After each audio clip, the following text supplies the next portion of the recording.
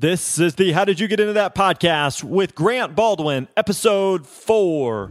Welcome to the How Did You Get Into That podcast. Each week, we want to bring you an inspiring interview or encouraging message to help you find and do work you love. Now, here's your host, Grant Baldwin. Hey, what's up? Welcome to another episode of How Did You Get Into That? My name's Grant Baldwin, and honored, stoked, privileged, and pleased that you decided to hang out with us today. Wherever you may be in the world, whatever it is that's going on in your life, I'm just honored that you decided to spend part of your day with us. Today, we have a great interview for you. Super stoked to share it with you. We're hanging out with my friend Sophie Slesinger. Now, Sophie is a cheesemonger. I'm going to give you a second to just ponder that and chew on that, pun intended. A cheesemonger, I wasn't entirely clear what this was either, so I'll give you the quick nutshell. But a cheesemonger is basically someone who is an expert in all things cheese. Like, they are literally the cheese whiz.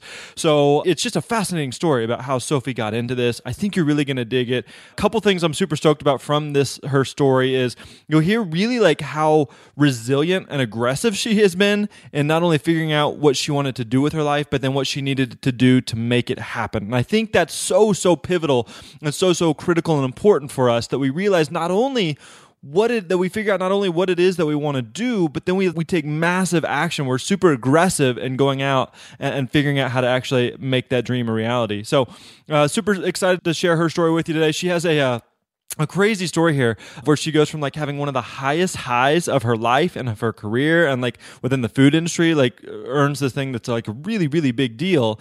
And then less than 3 weeks later, getting a massive kick in the gut from life. So you're going to hear about that today. Also, I want you to hear about how she's remained flexible in just pursuing various options and paths in life and just figuring out, not only what it is that she wants to do, but again, how to make that happen. I think that's a lesson that we can all pull from and learn from. So like I mentioned today, she's a cheesemonger, but already she'll say that she's kind of looking for some new opportunities and looking how she can continually grow and expand what it is that she's doing. So again, really good stuff today. So if you're someone who not only is just interested in cheese, but even if you're someone who's interested or fascinated by the restaurant industry, she shares some different ideas and some different thoughts on different places to find jobs within the restaurant and the food industry. And there's just if you're interested in the food industry, there's a lot of different directions and paths you can go with that. So Sophie will share some thoughts and ideas on that today. Hey, as always, make sure that you check out the show notes at grantbaldwin.com/Sophie Slesinger, SOPHIE, Sophie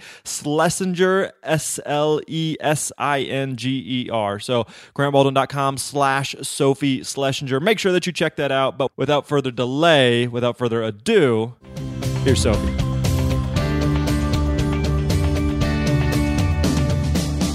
All right, today I'm hanging out with my new friend, Sophie Slesinger, who is a cheese whiz, really, is what she is. So we're going to dive into her story. But Sophie, how you doing today? Good. Thanks for having me on. You bet. All right. Cheese whiz. I guess your technical title is a cheesemonger. Now, when I hear that, I think myself and many people listening are like, what is that? Is that even a real thing? So tell us what exactly a cheesemonger is. What do you do? I get that a lot. So a cheesemonger is basically someone who sells cheese. That's what we do.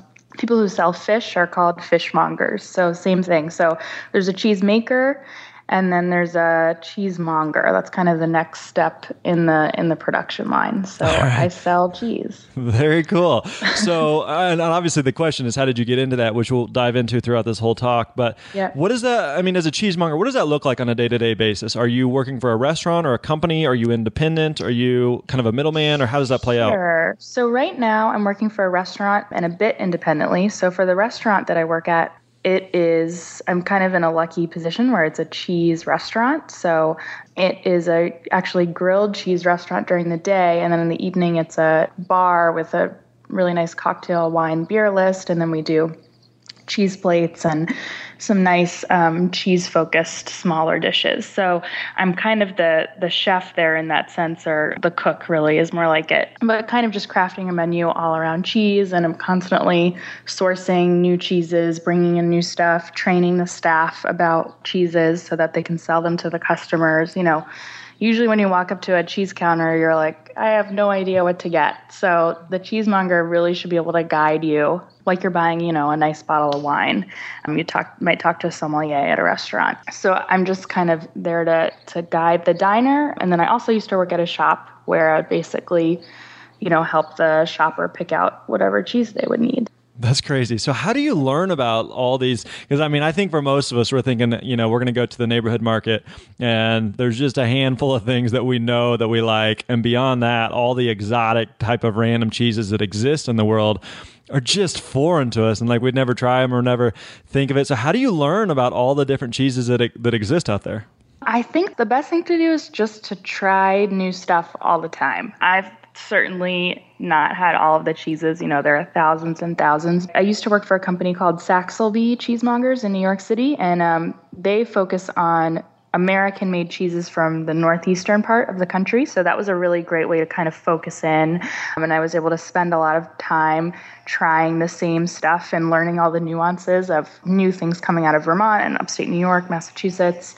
So that's kind of my specialty. And then I had the opportunity to work for a short amount of time at a wonderful shop in Massachusetts called Rubiner's. And Matthew Rubiner, the proprietor, is a real expert, not just in domestic cheese, but international cheese. So I was able to spend a little bit of time tasting some imported stuff that I was a little more unfamiliar with. But yeah, for the normal cheese eater, I would say just get out there and try something new and, talk to the person behind the counter. They're usually very happy to give you a taste of whatever you like. So that's the best way to start. That's crazy though, because it's one thing to be like you just say you're a cheesemonger and I was like, that's super niche in itself. But now you're like, I'm a cheesemonger with a specialty in northeastern U.S. cheeses and this. But I think that's super fascinating for so many people listening that it's I've got this random type of niche hobby thing that I'm interested in. It's super, super specific and I don't even know that I could make a living from it. But here you are saying, no, if you need anything about New England cheese, I'm your girl. It's are you kidding? You make that's crazy. But obviously it's something that you found a lot of success in.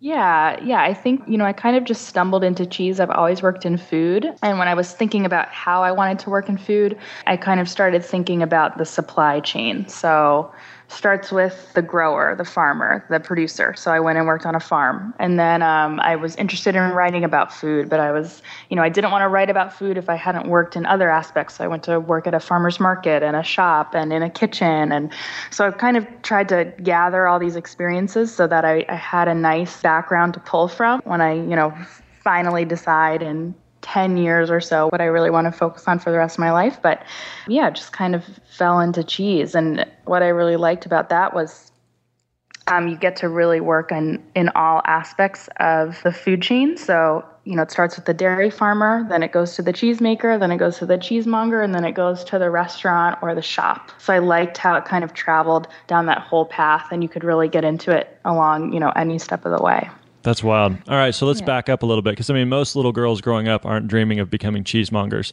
We're thinking about becoming. I've got 3 little girls, and so they're daydreaming about being princess and ballerina and these types of things. So, as a kid, were you always just fascinated by maybe not necessarily cheese, other than just some, cheese slices or anything? But are you just fascinated by food in general, or where does that kind of come from? I've always been a very hearty eater. I think anyone can tell you I'm pretty good at eating.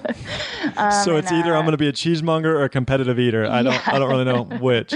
And my family is Sicilian. I'm half Sicilian, so food culture was kind of always all around me. I was always very interested in my family history, and a lot of that centered around my grandmother's cooking.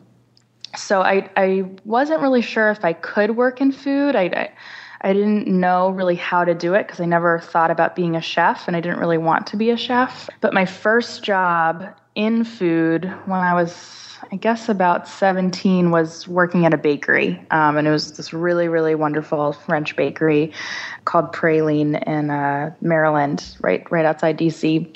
And I just kind of realized all these other people that were working in food, but they weren't necessarily chefs or restaurant owners. So that kind of got me hooked on the idea that you could work in food. But yeah, I hadn't thought too much about it growing up. I knew I liked to eat, and actually I was a ballet dancer also. So I studied that in college as well. A ballet dancer that likes to eat. Yeah, I know. It doesn't go well together. So you've always got like this healthy fascination with food, and knowing that you want to do something with it, perhaps. But you said you went on to college. Was that kind of the track you were on? Was I want to do something with food? I just don't know what. Or are you thinking something different at that time? I think it kind of grew out of my studies a little bit. I was an anthropology major, and I studied a lot of public health and nutrition and sustainable agriculture. So at first I thought I kind of wanted to do public health, and the idea of nutrition was really interesting to me. And I thought I'd always, want to go abroad. I was thinking for a little while about doing something like the Peace Corps, but then I had a really great professor in college who really stressed the importance of understanding your own place and challenges that are happening, maybe down the street from you. So then I kind of got really into this idea of learning more about agriculture in the United States. And this was, I guess, 2007-ish. So this is right around the time that Michael Pollan's getting really big, and right around the time that the phrase sustainable agriculture is becoming really popular. So I was kind of swept up in that whole theme, I guess. And it just grew from there in school. So part of it's just you're kind of right place, right time, where this movement is really starting to build and grow. Yeah, and it's something it's not just, hey, this is growing, so I should jump on this train, but it's also, I'm interested in this. I'm intrigued by this. Yeah, it just really made sense to me. Not only do I love food and love learning about it and love sharing it with people, but the whole backstory behind it and the idea of, either making something or selling something that will help a farmer really rung true to me. It sounds like your challenge was never necessarily that knowing what niche or space you wanted to be a part of. You wanted to do something with food. It's just more kind of figuring out, how does that translate? What does that look like? Because obviously you could do, like even as you alluded to, you could work on a farm, you could be in a farmer's market, you could be in a kitchen, you could be a chef, you could be a sous chef, or you could be a buyer, you could be a sourcer, you could do all of these different things. You just kind of honed in on, I know I want to do something with food, just don't know what it looks like though. Yeah. And I think I was really open to that too. And I still am. If I had thought about even a year ago that I'd be doing this today, I would have been like, no way, that's crazy. So I've always been very receptive to, talking to a lot of people, never having just one job, and just kind of going what the right thing at the right time seems to be. Because, looking back, to me, I see a linear path, but if I wrote it out on paper, it'd be like all over the place. It's a big doodle. Yeah, exactly. So whenever you're starting to kind of hone in on something with food, but not really sure what it is, what are some of the first steps you take? Is it basically, I'm just going to start throwing stuff against the wall and seeing what sticks and what I like? Or it sounds like you tried a few different things. What were things that you tried? What were things that you liked about some of those things that you tried along the way? Yeah, well, I got two really good pieces of advice right around the time I left school that I still follow to this day and I think are really, really useful. The first was never just do one thing, which, especially in food, the pay isn't high. So usually you have to have more than one job. But I would strongly, strongly advocate anyone who's interested in working in the food industry, never just do one job. If you want to work at a restaurant at night, awesome. Work at a farmer's market on the weekends and see if you can, freelance for someone else in the mornings. That, I think, will really help you find out quickly what you like, whether you prefer, front of the house hospitality or back of the house production. The schedule is like a huge thing in the food industry. If you're working at a restaurant, you're working, right now I work, noon to 10 or 11 every day. If you want to work at a bakery, you're going to be working, 4 a.m. to 10 or noon every day for those entry-level jobs. So you really need to think about kind of what lifestyle works for you, and then I would just try out a bunch of stuff and see what you like best. And then the other piece of advice was to get published, which has been very, very useful. There's so many food publications out there and blogs that people read and tons of, as the print industry is kind of diminishing, the food print industry is not. So there's tons of outlets. I would constantly pitch ideas, and right when I got out of school, I made that a goal. And I've always been able to refer to these published writing samples I've had in any job I've applied for. And it's been extremely helpful just because then you have a voice and you have something that a potential employer can look at and kind of see where you're coming from. So I would say, yeah, those two things are a good start. I like one of the things you said earlier about determining what kind of lifestyle you want to have and how that fits into it. Because I think a lot of times we approach it opposite of, I found a job that I like, and there's parts of it I may like, but then just the lifestyle or the environment or the place I got to work, I hate. Yeah. And therefore it leads me to hate the job, And I was talking with someone earlier on a different interview, and they were saying, I've always been interested in this one niche thing, but I started with a big corporation and kind of worked in the cubicle. And then I switched to working with a smaller company, like a little ad agency. And then I went to a small tech startup, and then I started doing my own thing. And just kind of that thing of like, I got to try a few different types. It's always in the same space, the same niche, but I got to try a few different settings to figure out what works for me. And exactly. Some people, they want to, like you said, some people, they want to work the late nights, and some people want to work the early mornings, and some people, they want to work with a bunch of people, and some people are like, no, I'm totally cool to work by myself all day, every day. And so just kind of figuring out for yourself, like, what's the setting, what's the environment that I want to be a part of, and then figuring out, again, how does this niche, the skill set that I have, fit into the setting that I want to be a part of? Exactly. And I think too, with like any industry, you're probably going to have to compromise something, whether it's the number of hours that you work or the amount of money that you're paid or whatever. So just decide what's acceptable for you. And, if you try something and it doesn't work, it's okay. Like, it's not the be all end all. There is another job. Sometimes it feels like there is no other job, but there is. And, I was recently in New York and thought I would be there for the next couple of years, and now I'm not. And now I have a really great job, and it's okay. If you'd asked me last year, could you imagine that you'd be leaving New York? I would have been like, no, that's totally crazy. So you just have to be, especially when you're young and trying things out, really, really receptive and open to the fact that things may change year to year, and that's fine. Yeah, I like the way you put that, but you, at the same time, you make it sound like really easygoing of, if you don't like a job, just change jobs. And I thought I'd be in New York, and now I'm not. And I think a lot of times, realistically, we just put so much, and I think what you're describing is accurate. And I think really that's the way it is. If you don't like it, switch, it's not that difficult. But I think we put so much pressure on needing to like have this like massive plan mapped out and know exactly what the next 20 years of life look like. So how is it, do you think, for yourself that you've managed to just kind of take some of the pressure off and feel like, well, I'm going to try this, and if I don't like this, and I'll try something different, and it's not the end all be all? Yeah, I think, to be totally honest, some of it was definitely forced. I had no choice. So either, a lot of the jobs when I was first starting out, I couldn't sustain, my life and pay my rent if I kept doing that job. So I was like, all right, gotta reevaluate. Last year at the end of the summer, I was laid off for my job. So I was like, okay, gotta switch gears.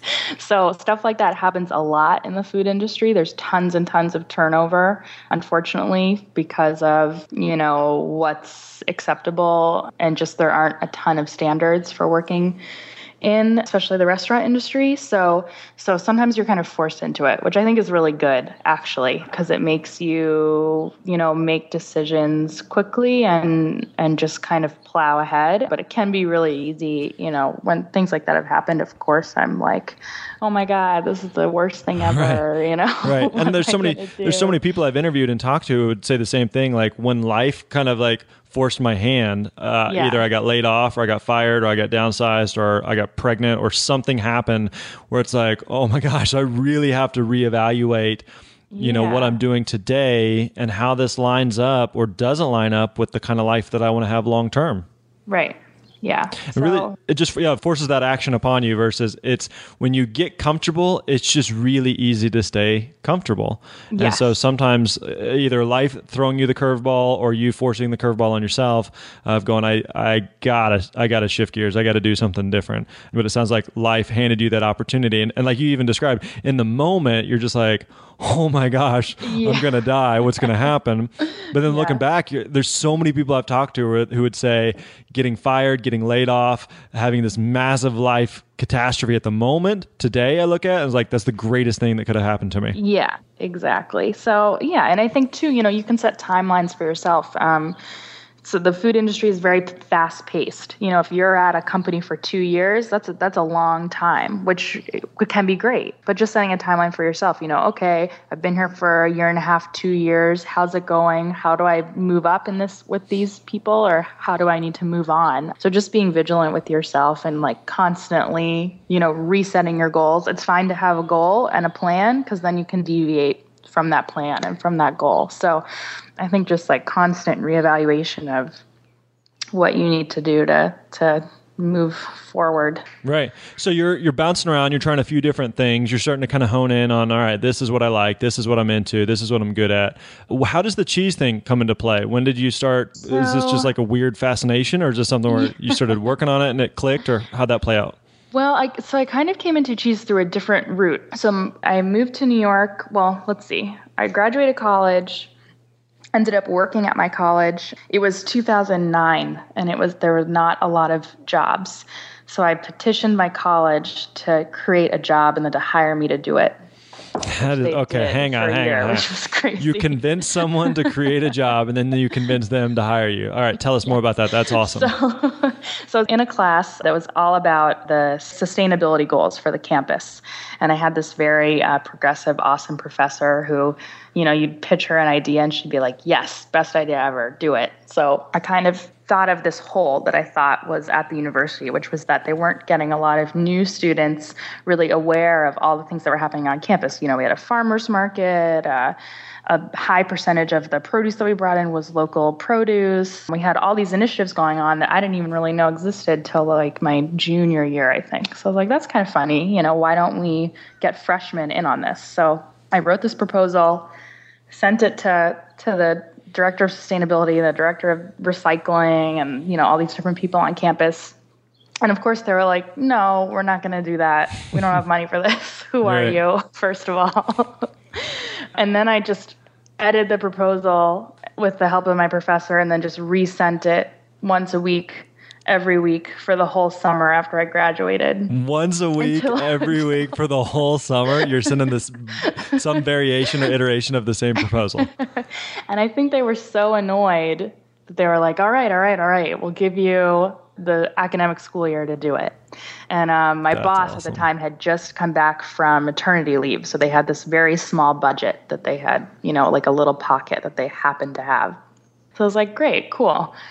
So I did that for a year, which was really wonderful because I was at this, institution where I was surrounded by all these different departments and, older people that I could learn from, but also challenging, just that it was a totally new job that hadn't been done. So kind of navigating that. But then also while I was doing that, I wrote a column for food in the local newspaper.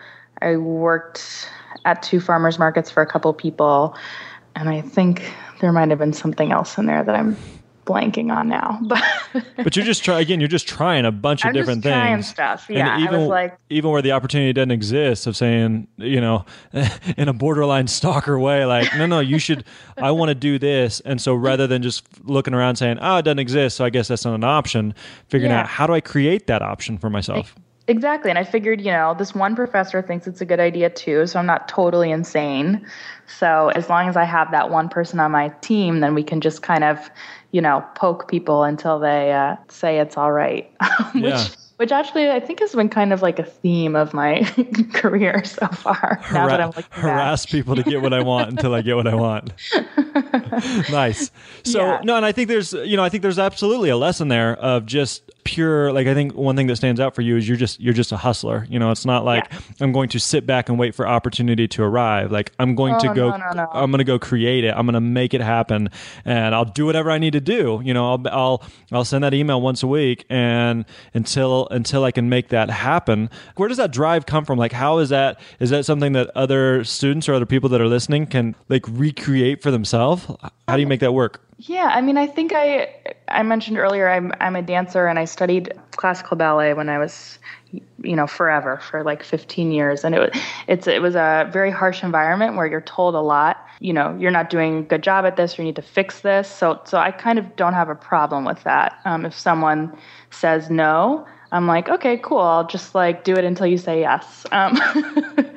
So I think that's a really kind of important lesson to learn when you're young, or, things you might not get what you want, or even if you're the best, it might not work out. And that's okay, because the next time you might be the best, or the time after that you might be the best. So I think that's a really simple but like life lesson that a lot of people learn a little bit later on. Like maybe, they don't get into their first choice college, or they get fired from their first job after they graduate or something like that. But it sounds a little depressing. I don't mean it to sound depressing, but I think if you can kind of get over that quickly and just shake it off, then it's much easier for you to just, keep forging ahead. So, yeah. It seems like just kind of battling, like building up that, but just being able to go with that and being okay with it. Yeah. Nice. When do you start working with cheese, and how does that eventually lead to becoming a official cheesemonger?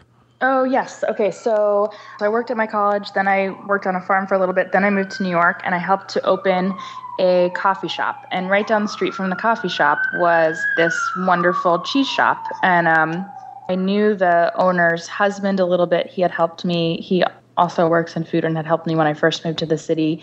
And then my boss at the coffee shop was a buddy of hers, so she used to come in a lot, and we would be talking, and she actually has a podcast radio show thing about cheese, and it's on this online network called Heritage Radio that's all food and farming and policy programming. Okay. And she just needed someone to help her with the show, help her book guests and write interviews and stuff. And I had a little bit of writing experience, so I was like, oh, I'll do this, and I'll do it for free, which is another thing. You have to work for free a lot.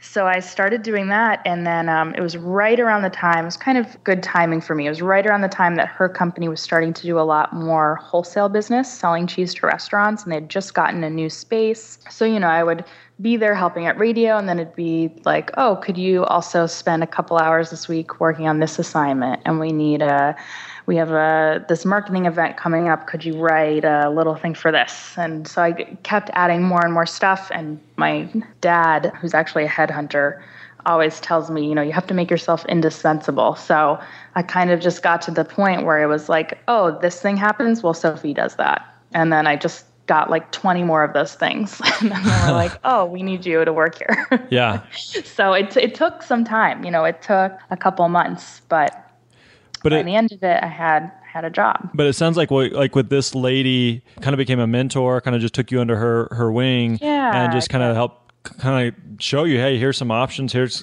a path that you could take, which I think, again, I think this is a theme we talk about a lot in the show, that there's a lot of people we talk to that are going, I don't really know what I want to do until I see someone else doing it. And then they can kind of hold my hand and work with me and show me, here's the steps that you need to take. You don't have to recreate the wheel or reinvent this whole process where this path already exists. Like, here's some things that you can do. And if that's the end goal, if this is what you want to become, then here's some things that you can be doing today to start making traction towards moving towards that. Exactly. And she's a wonderful woman, Anne Saxelby. If anybody's interested in food, you should look her up. She's a powerhouse. But do you want to go to this event, or would you like to grab a coffee here?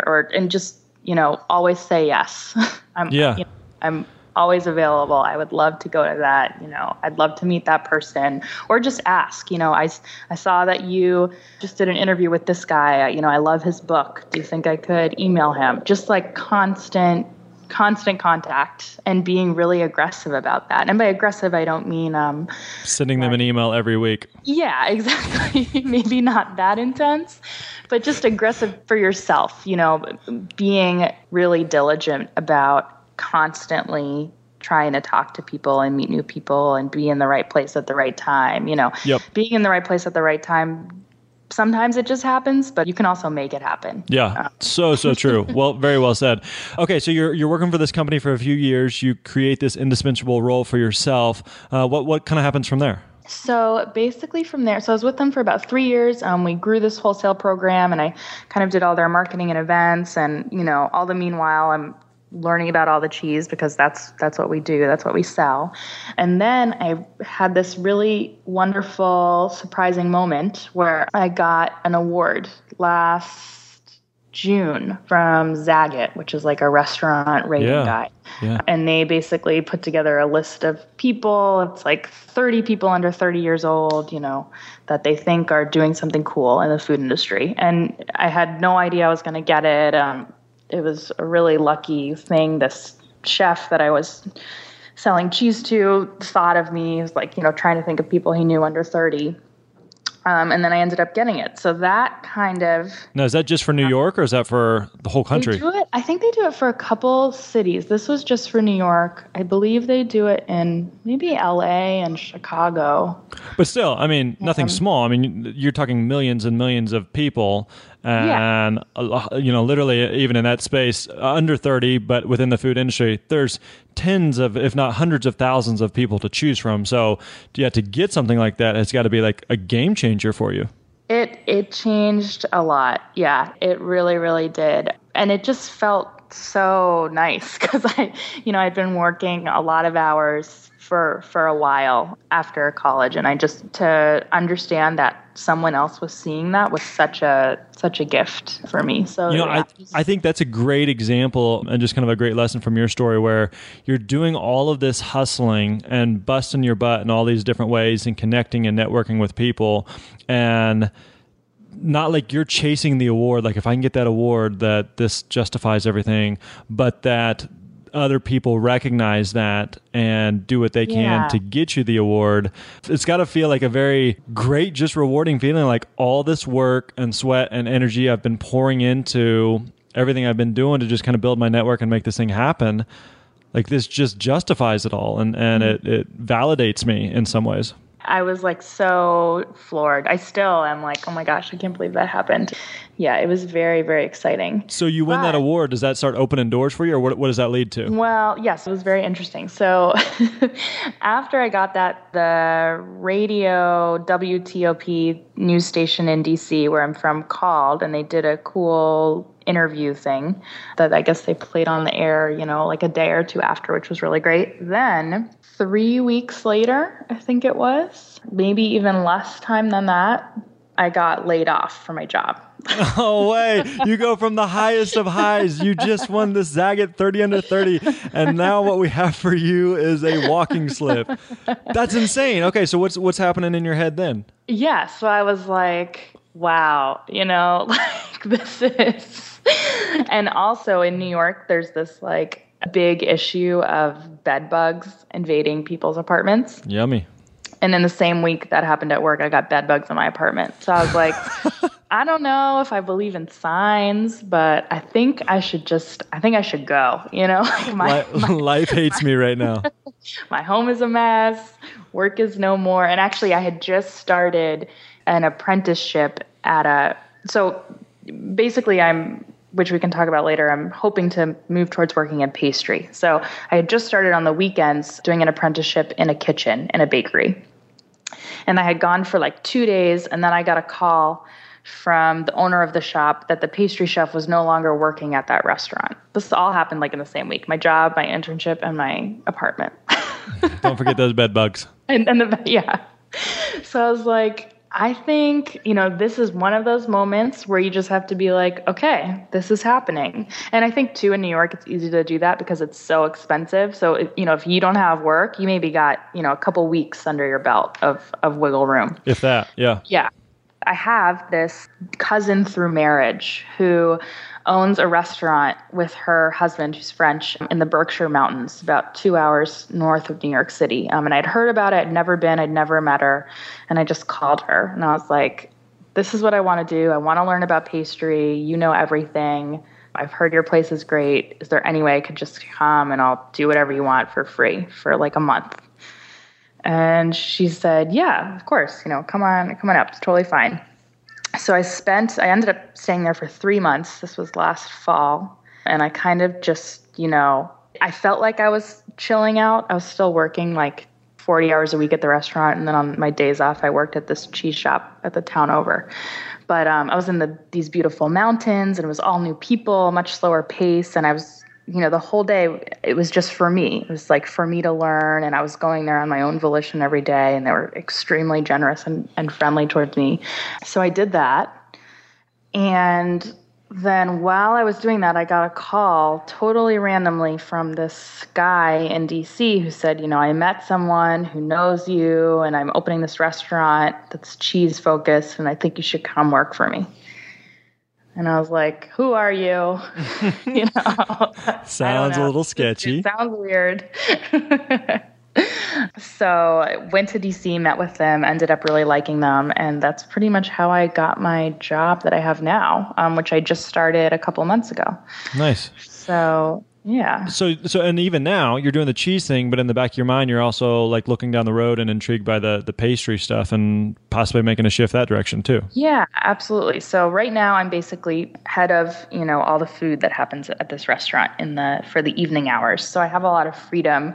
And to me, I kind of approach cheese like pastry. It's typically eaten on its own at the end of the meal. And we make all these cool condiments and pickles and jams and candies to go with all the cheeses that we bring in. So I'm able to work on a lot of the skills that I was hoping to get by working in a kitchen in this job, which is really, really valuable to me. And also, still work with cheese, and I still do this podcast about cheese with some people still in New York. So I still feel, connected to all that I built there, which was really important to me.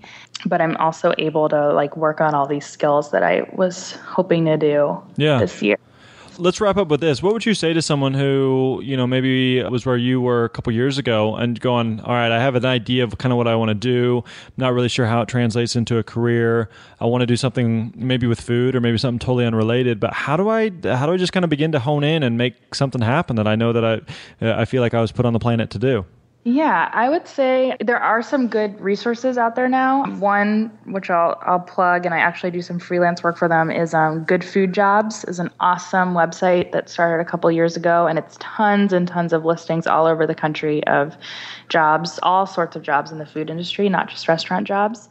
And then the other thing would just be to, I think, be resilient and be aggressive. I'm not a very aggressive my personality is not very aggressive. I'm kind of more shy and soft-spoken, but when it comes to getting work, I'm pretty good at that because I'm comfortable contacting people, meeting up with people wherever they are, agreeing to do unpaid work for a small amount of time or bartering, different things to get what I need done. Even right now with my job at the restaurant, I still freelance for 2 other companies. Yeah. So if you want to go for it, really do it. Don't do it halfway because, most people that are working in food are doing it because they love it and they love food. So it is a lot of work, but if it's work you love, then you don't mind doing it, 12 hours a day. Yeah, absolutely. Well, I love what you said there of just being resilient and being aggressive. That's a great balance there. And I think another thing that you've done really well is just being flexible. The multiple times where maybe things just aren't going the way I planned and I'm going from the top of the world to what feels like life is falling apart. And just again, like you're saying, being resilient, going like, man, this sucks. But all right, we'll just deal with it and let's roll with the punches and see what happens next. Yeah. And build your own network. When the Zagat thing happened and then I got laid off, I was like, well, shoot. But at least now, after working in New York for a couple of years, I have this basket of the safety net of all these contacts. Yeah. And so I talked to all of them and they all helped me. And that will happen for you if you start building it, immediately. Awesome. Yeah. Great stuff. Great lessons. And I really appreciate you taking the time to share your story and your journey with us. So thank you so much. If people wanted to learn more about you or pick your brain on all things cheese, where could we find you at? I would listen to Cutting the Curd. It is a show on the Heritage Radio Network. And I'm on Twitter, but I'm not very good at it. But my Twitter is Sophie Sless. First 4 letters of my last name. Cool. And we can link to both of those in the show notes there so people can check those out if they would like. All right, I'm going to put you on the spot here. If someone's intrigued by trying some new types of cheeses, give us 2 or 3 recommendations of something that's going to expand our taste buds. Okay, cool. So right now we're in spring, so there's a bunch of really awesome creamy goat and sheep's milk cheeses just coming back into season. So I would get anything that the Vermont Butter and Cheese Company makes. All right. My 2 favorites from them are called the Cremant and the Coupole. Those are these really beautiful small format cheeses. Let's see, what else? There is a great producer in upstate New York called Meadowood Farms that makes some really awesome sheep milk cheeses that are washed rind, so they're a little stinkier. So if you can find those are great too. And then if you can tolerate the stank. Yeah, if you can, exactly. Beautiful. They're good with like a cold beer. Nice. All right. Well, we'll try to link up with those in the show notes as well. So if someone wants to go on and they want to go on their own little cheese bonanza of just plowing through a bunch during the weekend, then that's the place to go. So, Sophie, again, thank you so much for the time. Appreciate you taking it and hanging out with us, and we'll talk to you soon. Thanks so much.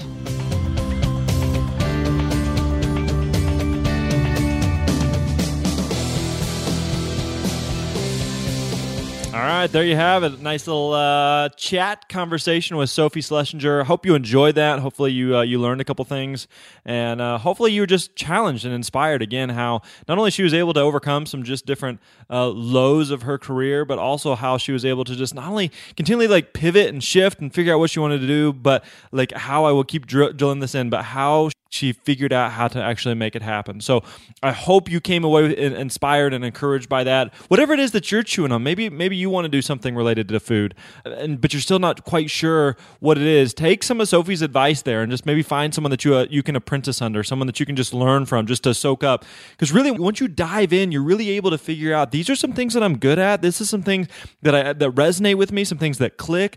Here's some other things that I thought I would like, but I got into it and I tried it. It wasn't for me. And that's fine. You got to be able to try a few different things, though, to really start to hone in on what it is that you want to do. Hey, I know I've mentioned it to you a few times lately, but with the launch of this podcast, we want to help promote this and get this to as many people as possible. We want to be able to hopefully invade as many ears as possible and be able to just share some of these interviews and these stories with people and hopefully inspire others to figure out what it is that they want to do with life. So one of the things we're doing right now is we're running a contest. You can find all the details at grantbaldwin.com/contest. Again, that's grantbaldwin.com/contest. And here's what we're asking you to do. We're asking you to do three things. One, we want you to go to iTunes and you can subscribe to the podcast. If you go within iTunes, you search for How Did You Get Into That Podcast, you should be able to find it. Hit the subscribe button over on the left column. That'll download all the episodes for you. The second thing that we want you to do is make sure that you would leave us a rating and review. So within iTunes, you've got that rating and review button towards the top there. If you would just leave us an honest rating and review, what you think of the show, who some of your favorite interviews have been so far. Any type of feedback like that, not only it helps me and just knowing that it's helping you, but also it helps other people who may be, stumbling across the podcast, someone that may have just browsed through and seen it and are just interested in more about it. So hearing some other people's feedback really, really helps. And then the last thing, number 3, is if you would, within the grantbaldwin.com/contest page, at the bottom of the page, there's going to be a box where you can put in just your email address. And I promise we won't stalk you or anything like that. We just want to keep you up to date on the show, let you know of any interviews that we have going on, just some new, exciting information, and things that are happening. Plus, since we're doing this contest, we're giving away a bunch of different stuff, and we're going to do a drawing. You can find all the details again at grantbaldwin.com/contest. If you win, we want to be able to contact you. We got to let you know that you won, and we can send you some stuff. So make sure that you stop by, again, grantbaldwin.com/contest. Hey, thank you so much for taking the time to listen. If you've listened to this point, I know you're legit. You're too legit to quit. That's why you haven't quit, and you continue to listen on. Hey, really honored and stoked that you decided to hang out with us, and really, really enjoying sharing these stories and journeys with you. Got a lot of really, really great interviews that are coming at you in the coming weeks and months. So stay with us, hang tight, and enjoy the journey. Hopefully, you're enjoying your own journey. If there's anything we can do to help you or support you as you figure out what it is that you were put on this planet to do, please, please, please don't ever hesitate to let me know. You can find me on Twitter at Grant Baldwin, Grant Baldwin, Grant Baldwin, Baldwin, or email me anytime. I love getting emails. Happy to respond to every single email. Grant@grantbaldwin.com. So again, check out all the details for the contest at grantbaldwin.com/contest, and then all the show notes from today with Sophie you can find at grantbaldwin.com/Sophie Slesinger. All right? That's plenty of links for you. All right? Hey, thanks again for taking the time to check this out. We'll talk to you soon. Thanks for listening to the How Did You Get Into That podcast with Grant Baldwin. Don't forget to visit grantbaldwin.com for all the show notes and links discussed in today's episode. We'll see you next time.